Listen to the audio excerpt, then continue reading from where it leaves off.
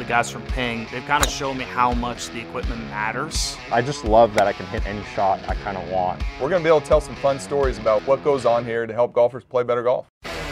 Welcome back to the Ping Proving Grounds podcast. I am Shane Bacon. That is Marty Jertson. Marty, we got a great guest, and we also have kind of a live experience here at the PGA show. Yeah, this is fun. You get all the sounds, the feels, the bright lights of the PGA show. We're here with John K. Solheim. Good to be here. Yeah. I've been a bit avid listener, and I'm happy to actually be on the show now. Yeah, you're on the other end today, John K. Yeah, so. a lot of pressure. Yeah. John, I asked you this question to kick it off. Have you frequented podcast guests a lot, or is this one of your first ones? This is my first podcast. Wow. You feeling nervous, or you excited about it? I guess a little. I'm usually not nervous about a camera, but it's a pretty good podcast, so I got a lot to live up to. Keep it elevated? Yeah, there's been some good talent on here. Well, we wanted to get into kind of your journey to where you're at right now. I mean, there was a lot of pressure, I'm sure, in that world as well. At what age did you start to get the sense that maybe you'd want to get in the family business? Yeah, you talk about pressure. I would say there was pressure when I was young that everyone assumed I was a good golfer. So, and I would say I did not handle that pressure very well on the golf course. Were you a good player when you were younger? Like better than average, but Okay. nothing spectacular. So like pretty good junior, but like nothing spectacular. And then I would say, yeah, as I started interning at Ping, kind of fell in love with the business, was like, this is what I want to do. And then it was the weird experience to me was right out of college when I started working there. You know, having the Solheim last name, I'm working with people who had been there for 20 years, and they're instantly coming to me asking me what they're supposed to do. You're like, I'll ask you. Yeah, I'm like, whoa, you've got all this experience. I'm the new guy here. So I guess I never saw it as pressure at that point, but it was, I guess, enlightening to me just how it actually worked like that. John K., talk us through your journey, like maybe some of the projects or departments you worked on as both an intern and then when you started going on full time. How long is the podcast? Oh yeah, we got plenty of time. But a little high level journey. Quick rundown. So like really cool when I was in high school and college, I'd come in and work the summers. Got to work like side by side with Karsten, my grandpa. Yeah. Like multiple summers. He always had like an assistant. He was a lot to work for. So that his assistants would get a summer assignment. They'd get a breather. I'd come in, and by the end of the summer, I was wiped out. He was hard to keep up with. He always had something to go on the go. Got to travel with him, but really learned a ton just from him and his attention to detail and just like what was important, what wasn't important in business and in golf club development. So that kind of fueled the fire of, hey, I love golf club design. I want to be in the golf business. So went to school, got a mechanical engineering degree, and then got hired onto Ping right out of school. Was like a putter designer at first, so learned how to do CAD and was designing putters. Yeah. If you know Ping, like IsoPure putters was my first project, so it was our first insert putter. Yeah. So it was pretty exciting to be involved with that, and then to me, just kind of magical designing a product in the time it takes a year or whatever. And then actually we came to the show and launched it. Really? And I just remember being so giddy. I'm not quite as giddy at the show anymore, but just back then on how exciting it was to launch this new series of insert putters. So I had a kind of a career in engineering, continued to design putters, and it wasn't that long. I got an MBA during like my first 5 years of work while I was working, and then I became the VP of engineering, ran engineering for 10 years. And then I got assigned to run our Japan office, Ping Golf Japan. Went there for about 4 years, ran that, came back, and then I would call that was like the transition time. Doug Hawken was the president before me. He was kind of at his sunset of his career, and he retired. I took over in 2017, became the CEO, I think in 22, maybe it was the beginning of 23. To be honest, I don't know what the difference at Ping is between president and CEO, but now I have both titles, and that's what I'm enjoying doing right now. I wanted to ask about the experience in Japan. First of all, where'd you live? Where were you based out of? So I was in Tokyo. Azabu-Juban was where my apartment was. Our offices were kind of on the northwest side of Tokyo, so I had like a 50-minute train commute, 45-minute to 2-hour car drive, depending on traffic, to work.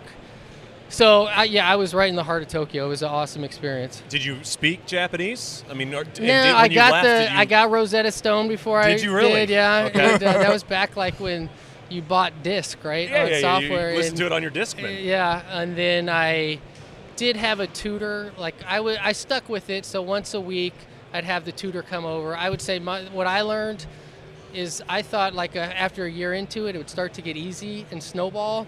I got a year into it, and I would say did pretty well for that year, and then just got to a point where I was like, it's just getting harder and harder. So I remember the conversation with my Japanese tutor. I'm like, no new stuff. You've taught me a lot. I just want to get good at what I know, and I've kind of realized I've hit my peak, and I just want to get better at that. So I stuck with it the whole time I was there, but kind of after a while, I was like, I'm not going to be able to write it. I can read the alphabets they have, but I can't read the kanji. I knew maybe 100 symbols at the time when I was there, but so I can get by. If you don't speak Japanese, I can make it sound like I do speak Japanese, and I can tell the taxi cab and order food and all that. But we get in a business setting or whatever, and I'm catching 20% of it or something like that. John K., tell us a little bit about like what you learned in your time in Japan on the business side, and then just helping grow our brand. Because when you went over there, our market share is nothing close to what it is today. And what were some of the big changes you make and things you learned on the business side there? So I learned a ton. I would say like our market share was under 1% when I got there. We had gone through we had distributors there. We had multiple distributors. I would say none of them were doing great. In the heyday of the 80s, we did very well in Japan. And then just by not investing in that marketplace, we had lost a lot of market share. So it was about 5 years before I went there. We started our own company there and just hadn't really taken off. I would say the observations I had is we were doing a lot of the same as what our Japanese competitors were doing. And I remember talking to the team, I'm like, but we're not a Japanese company. Like, the consumer can see we're faking it. This is not who we really are. And I'm like, we've got the best players in the world playing our clubs. We have great market share in the U.S. and Europe. We just need to leverage that, and we need to tell we're a U.S. company. Our ads need to be in Japanese. They need to be able to understand it and everything. So I would say we just changed our focus. So like the first point where we had success, I think it was back, was a G10 driver? You could correct me if I'm wrong. Where we went to the heavier head. We went to the counterbalance shaft and the heavier head. Not what the Japanese consumer wanted to hear. They were all about total weight, being super light. Yep. And I said, you know what? We're going to double down on it. We're going to market heavy head. So we went Omui head, which means heavy head, big, huge kanji. And that's right when we started to get traction. We was like, this is what we are. We do it for performance reasons. And we started to gain traction, and we've been gaining market share there ever since. Yeah, that's a cool story. So staying more authentic to our brand, telling the physics side. So and what you you took see a in risk. the U.S. here at the PGA show is what you see in Japan. It's the same thing, maybe a little different, but the core is the same. Yeah. Another follow-up question for you, John K., is how do you, kind of along that vein, how do you kind of stay authentic to like our culture and our heritage while not letting that hold us back from innovating or thinking differently? So that's how do you do that in your leadership role? Definitely, I think you do a great job with that. A tough balance. Like I saw, like when I first became president, and I think I was here, and everyone, what's on your agenda, what you're going to do, and I'm like, well, the biggest thing is to not screw up. And we've got a great company here. We've had, at the time, 55 years, 60 years of success. Like, let's not mess that up. So we got a lot of good things going. With that said, we had some bad years. We had tough years where I think we just got a little slow on whether it's adjusting to the industry, like where we're doing retail at, all sorts of things. We were late with metalwoods and titanium and stuff like that. So I would say it's been a balance of like hanging on to our heritage, and our heritage has always been about performance and better performing product. And then leveraging that to make us better and to make us change and embracing change. So I would say we had kind of gotten very just content with where we were, and not falling for that contentment and always challenging to do more. So without breaking the whole machine in the process. Yeah, exactly. You come into this position, you worked, as you said, you interned for your granddad. Do you look at yourself in terms of a leader more like your dad, or more like your granddad, and why? A little bit of both, but neither of them or whatever. Okay. So I would say it's like just as a company ages or whatever, like the next generation of management is always a little different. So Karsten definitely was that entrepreneur, risk taker, did everything. Like I remember coming to the engineering department and being like, okay, I'm going to design putters, and they're like, well, Karsten's on vacation, so we're not really doing anything. He was never on vacation. He was traveling in Europe or whatever. And they're like, yeah, we're waiting for him to get back.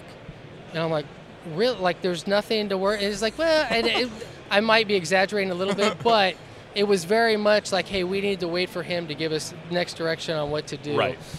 And then I think my dad came in, loosened that up. What my dad, I think, is really good at is like the super fine points of the design. Like I was so because I was always like, we've got this great design, and he would always find 10 things wrong with it. Yeah. And I'd be all upset, and then we'd do what he said, and then it's better. And I'm like, so it took me like 10 years to realize that's actually a pretty good management skill, the strength of saying no and making people go back to the board. So I would say I'm more of an enabler, like a team builder, set the vision and get, the guys like Marty, get the team on the bus, really pushing them and leveraging all their talents. Okay. And I feel like I'm a pretty smart guy myself, but I realize if I get more smart people with me, we can do more than what I saw when it was just Karsten. Because I guess I'm not Karsten, so I need that big, strong team. And we're trying to do more. We got way more irons than we used to have. We got more woods. Technology, we take in so much technology and information with all the player testing we do. We've got a lot of data to process on a daily basis. Not to mention all the apps that Marty builds. All the apps, yeah. Yeah, we got a lot of software now, too. Software's awesome. We've heard a lot of compliments to the PGA show about the software. Yeah. John K., one thing I've really liked about your leadership style has been super inspirational to the employees is how hands-on you've been. You were a designer, then you were VP engineering, then I remember you did a project engineer, you jumped in there and were doing the tactical work, running A&T. During COVID, we're all helping build clubs. You're down there doing loft and live. I wasn't doing that. I got to admit that. So you get your hands dirty. Do you think that's come natural to you, or are you making like a conscious effort? Like, let me go and get my hands dirty. So there are times where I'm like, yeah, I got to get my hands dirty. I would say it is kind of just a natural thing. Like when COVID hit and we had more golf clubs on order than we could build. That one I was like, I remember talking to our CFO, and I'm like, well, I'm just going to go down and start helping build them. I think everybody can do that. And he looked at me like I was crazy. And I'm like, well, like a lot of these people, they started in production. We can go back and work in production. Right. And I'm like, to be honest, those engineers, I think they'd get a lot out of building a club and stuff. So I really pushed for that. And I was like, well, I'm not going to ask people to do it if I'm not willing to do it myself. And I would say the people they love doing it. You interact with the people. Yeah. I think there's something about touching that product and like going, this putter is going to have a putt to win a club championship someday. Or just think about the customer it's going to and how you're going to make their day. So, yeah, I definitely like to be involved and get my hands dirty, so to speak. And to me, it's very rewarding what we do, building golf clubs and stuff. So I never feel like it's like just getting dirty for the sake of getting dirty. Every role we have at the company is providing value. So it's exciting to me to go provide value in whatever role it is. John K., we talked about the PGA show a little bit. You talked about kind of the first time you saw your putter at the show. What is it like coming here every year, the development of it, and not just the development of the show, but the involvement in Ping at the PGA show over the years? Yeah, so to me, it is like right when we like to launch products, so it's great timing for that. I'd like to thank all the PGA pros. Our reps have already hit them with our new product and taking their orders or whatever. So we're not writing a ton of orders here, but it is great to see the whole industry. Golf's been on quite a run as of late, so it's nice to be, within a healthy industry. Everybody's doing well. We see a lot of great faces, a lot of friends, a lot of people I wouldn't normally see run into at the show. So it's great for a lot of things. Is it a young person's show these days, or do you feel like you still have the energy to kind of run through it at the same clip maybe you had a decade ago? It's definitely tiring. I would say for whatever reason, my back has gotten better with age. Okay. My back used to kill me at this show. Interesting. And whatever, kind of getting towards the end of the day here, and I'm still feeling pretty good. Okay, so I don't know. I would think anyone could do it, but it is taxing. And we had a little meeting ahead of time, and I thanked everybody for their efforts because everyone's going to be tired when they're getting on that plane to go home. And so it's a lot of work to be here. You know what's I compare this a lot, and it's probably a bad comparison, but the PGA show is almost mini Vegas. Everybody shows up and they're excited, and they got their new outfits and they're so excited to get here. And then you go to the airport on Friday afternoon and they're kind of droopy-eyed. Everybody looks a little bit more tired. Yeah, you get a lot of people. They're here. It's go, go, go. I like to kind of turn it down early or whatever because coming West Coast to East Coast, the time change, it's gonna throw you off anyway. I got to make sure I get my sleep, or otherwise I'm going to be a train wreck, and I'm going to be in front of a camera. So it's a key part of it. John K., how has the PGA show changed since you first started coming here? That's a good question. I would actually say it's more focused on what the PGA show is for. So I would say when I first started coming, there were way more gigantic screens, loud stuff, multi-story, just a lot of fluff and hocus-pocus type stuff. Just like who could do bigger and better boosts or whatever. Yeah. I feel like the big golf equipment brands have all kind of scaled back from that. And it's a good mix of you got those brands as well as you've got all the call it apparel, all the other stuff. So as you're a PGA pro, you can really come here and get, what can you stock in your pro shop that's unique to you, that your members are going to like. So to me, I think it's gotten a little more balanced on what we're here for the PGA member and what they're going to have in their pro shop. Yeah. And how do we make the show speak to that? Yeah. Do you still walk the floor? If I get time to. Okay. That's the one thing I kind of want to do. A lot of times I don't even have time to do it.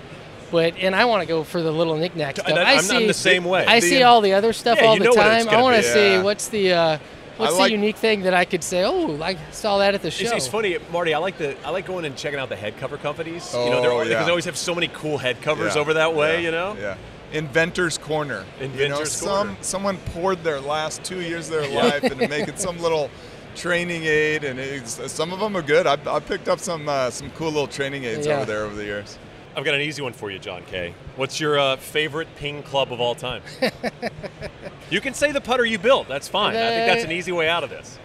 Yeah, those early ISOPure putters. I would say my favorite ping club of all time.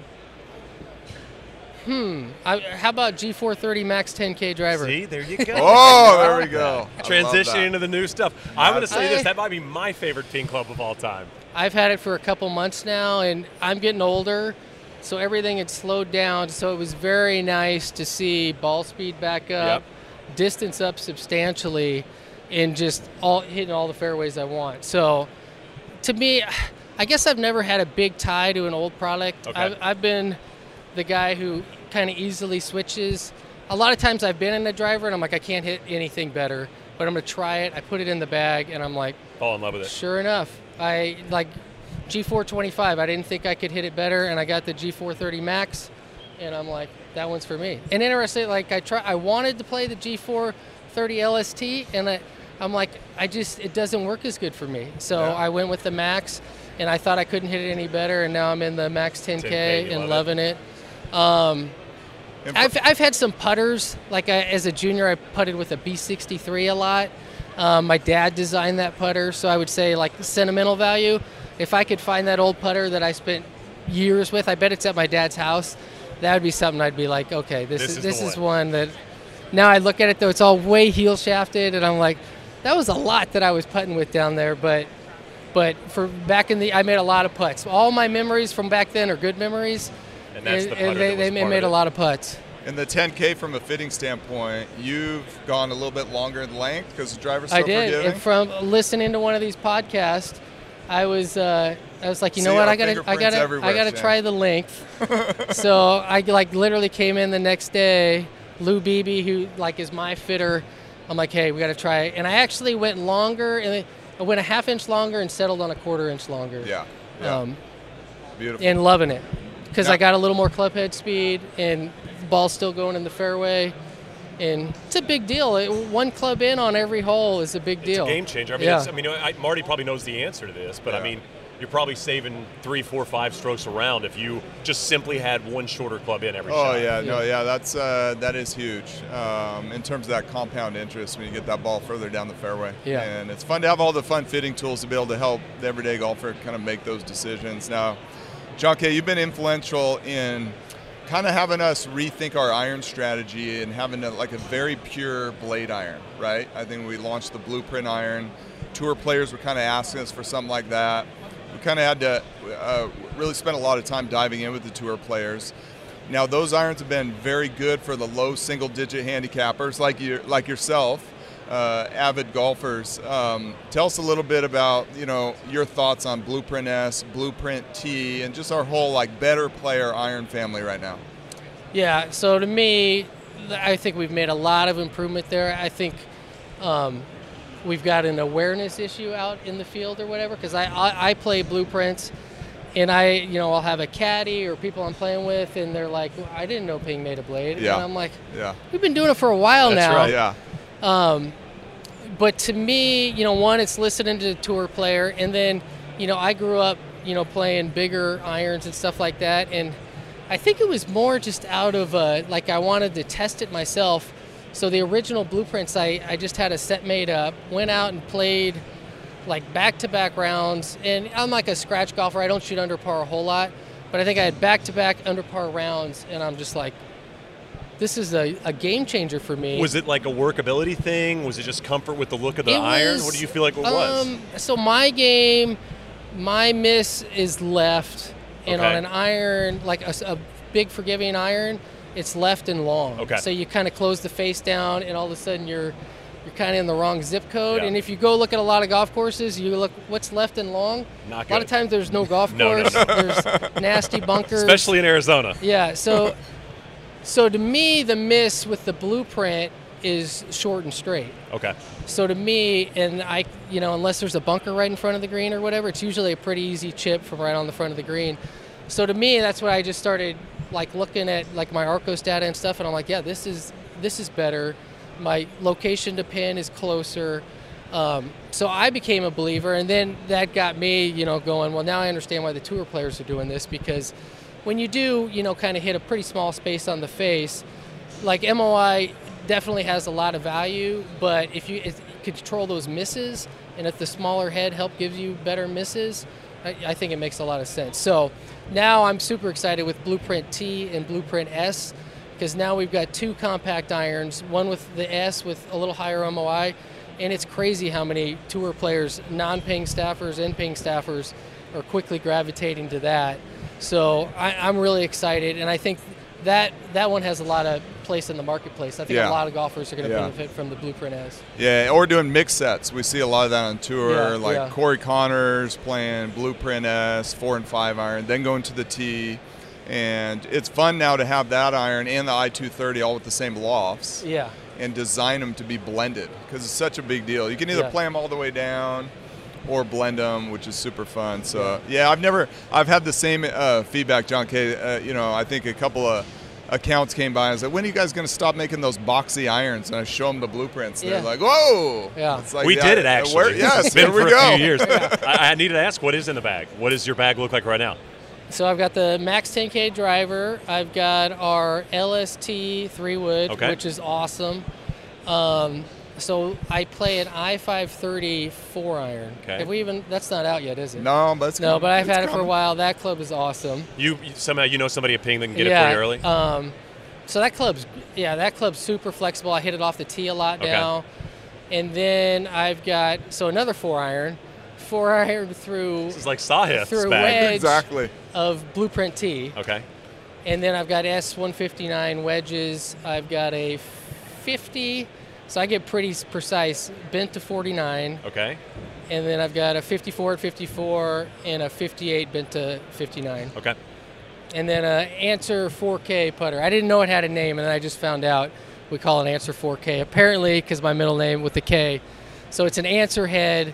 It's a PLD putter with an Answer 4 hosel. So I'm a little more open closed. Okay. So went in and did the whole PLD fitting. And beautiful. That was a cool thing, too, because I'm more used to seeing like the numbers from TrackMan and Foresight on the launch monitor with a driver, Yeah. but not used to seeing numbers with a putter. And Yeah. when I did that PLD fitting experience, I'm like, oh, there's like numbers that show this Yeah. putter's better for me, and I'm hitting it more consistent. So that's all the confidence I need to get it out on the green and make some putts. Yeah, I mean, putter fitting, you got to fall in love with the look of it, but then layer on the science. Yeah. You know, it's like Yeah. the marriage of art and science. So that iPing, just that incentive to, try to maximize someone's repeatability is super cool that we're doing in there. Now, what about your lob wedge? What grind do you have on your long lob So wedge? I do have a custom grind there. So it's the standard sole, and then it's got the dish like the i2 grind on that, and that gives me what I like for a full shot, ground impact wise, and that bunker. And full disclosure, weak part of my game is my short game.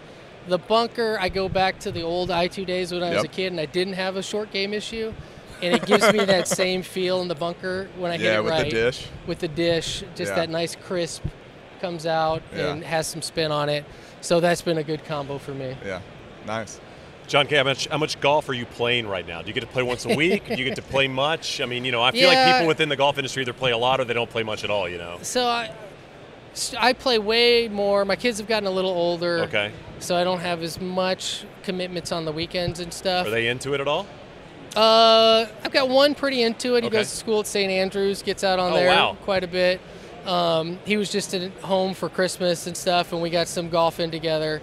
My youngest son plays a little bit, and then my girls, they do other sports. But I would say I play once to twice a week. So I get a fair amount of golf in. Sometimes I'll go 3 weeks without playing, but then I'll make I'm playing twice this week or whatever, and then I think of twice the next week. I already got it all scheduled, so I got laid out on the schedule. It's golf season in Phoenix, so there's a decent amount of golf coming up. If you're going to play now. Marty, what are you a week? I've never really asked you this. How often are you playing the 18 holes of golf? I feel like you're more of a practicer. I'm a practicer, and then I'll go play. Some people at my course, they're like, I never see you. I go out at dark, and I play like 4 or 5 holes. Okay. I hit a bunch of tee shots, and I'm out of there. But it's all I'm work? A sleeper. Do you play much, is there much casual golf in your life? Not a ton. I just prep for the tournaments, and then occasionally.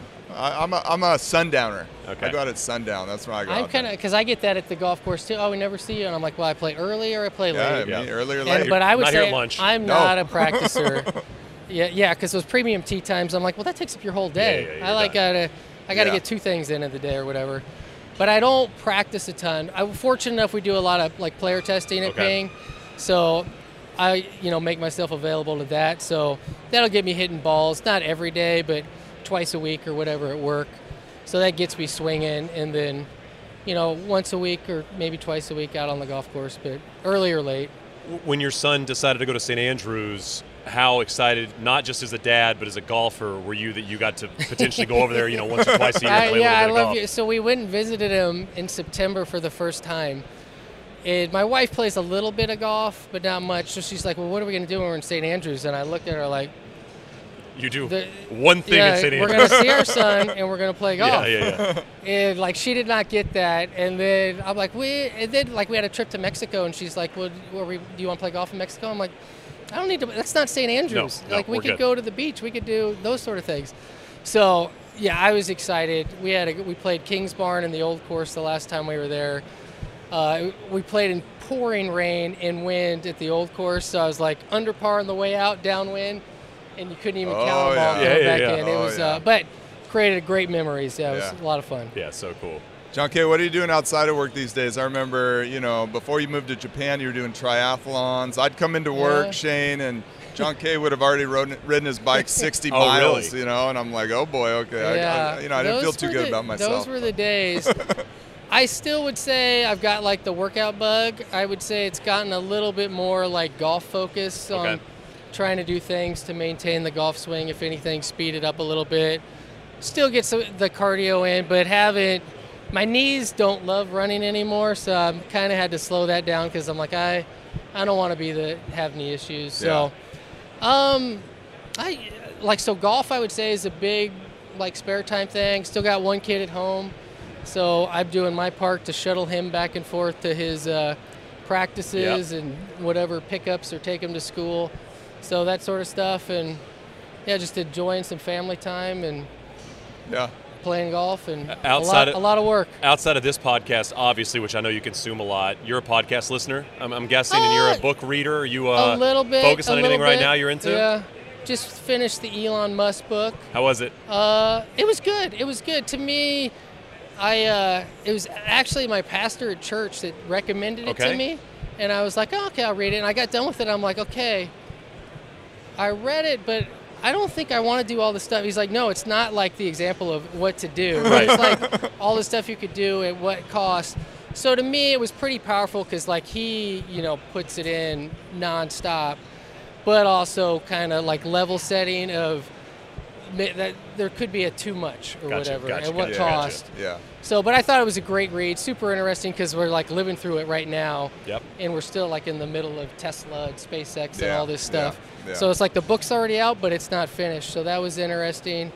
And then I'll just, I'll listen to podcasts that people send to me. I do listen to like some Joe Rogan podcast here and there. Just got some interesting stuff on there. And it's always kind of guest dependent, right? It's like, I always feel like the massive podcasts, you kind of are scrolling through and it's like, okay, I want to hear what this person has to this say. podcast is great. Like I love listening to this one and taking a bunch of stuff here, like the chipping. I've become a much better chipper listening After to this podcast. Joe Mayo was Joe on. Mayo. That's right. Thank you, Finally Victor did Hovland. the math in my head of I need that negative angle of attack. Totally. I've been That's trying right. to sweep it, and the ground's just getting in the way, and now I'm like, the ground's not in the way anymore. So, yeah, that's been very helpful. Last night he wore a shirt. He had a jacket. And he unzipped it. He had a spin loft. He's like, where are you going to point the spin loft? So This was open forum. Definitely on brand for Joe right there. I'm going to make a shirt for the open forum and get dialed. John K., we really appreciate you doing this and appreciate the time. Appreciate everything you do at Ping and with the brand. It's been very cool to see the recent developments. I mean, just in terms of the irons, as you talked about, the new wedges are so great. The driver's awesome. So thanks for the time and thanks for everything you do. Yeah, thanks for having me. Ping's on a great path. We've got great product this week we're introducing, and then the future looks very bright. We got a great pipeline. We got great people working on products, so stay tuned. The boss man, John K. This is the Ping Proving Grounds podcast.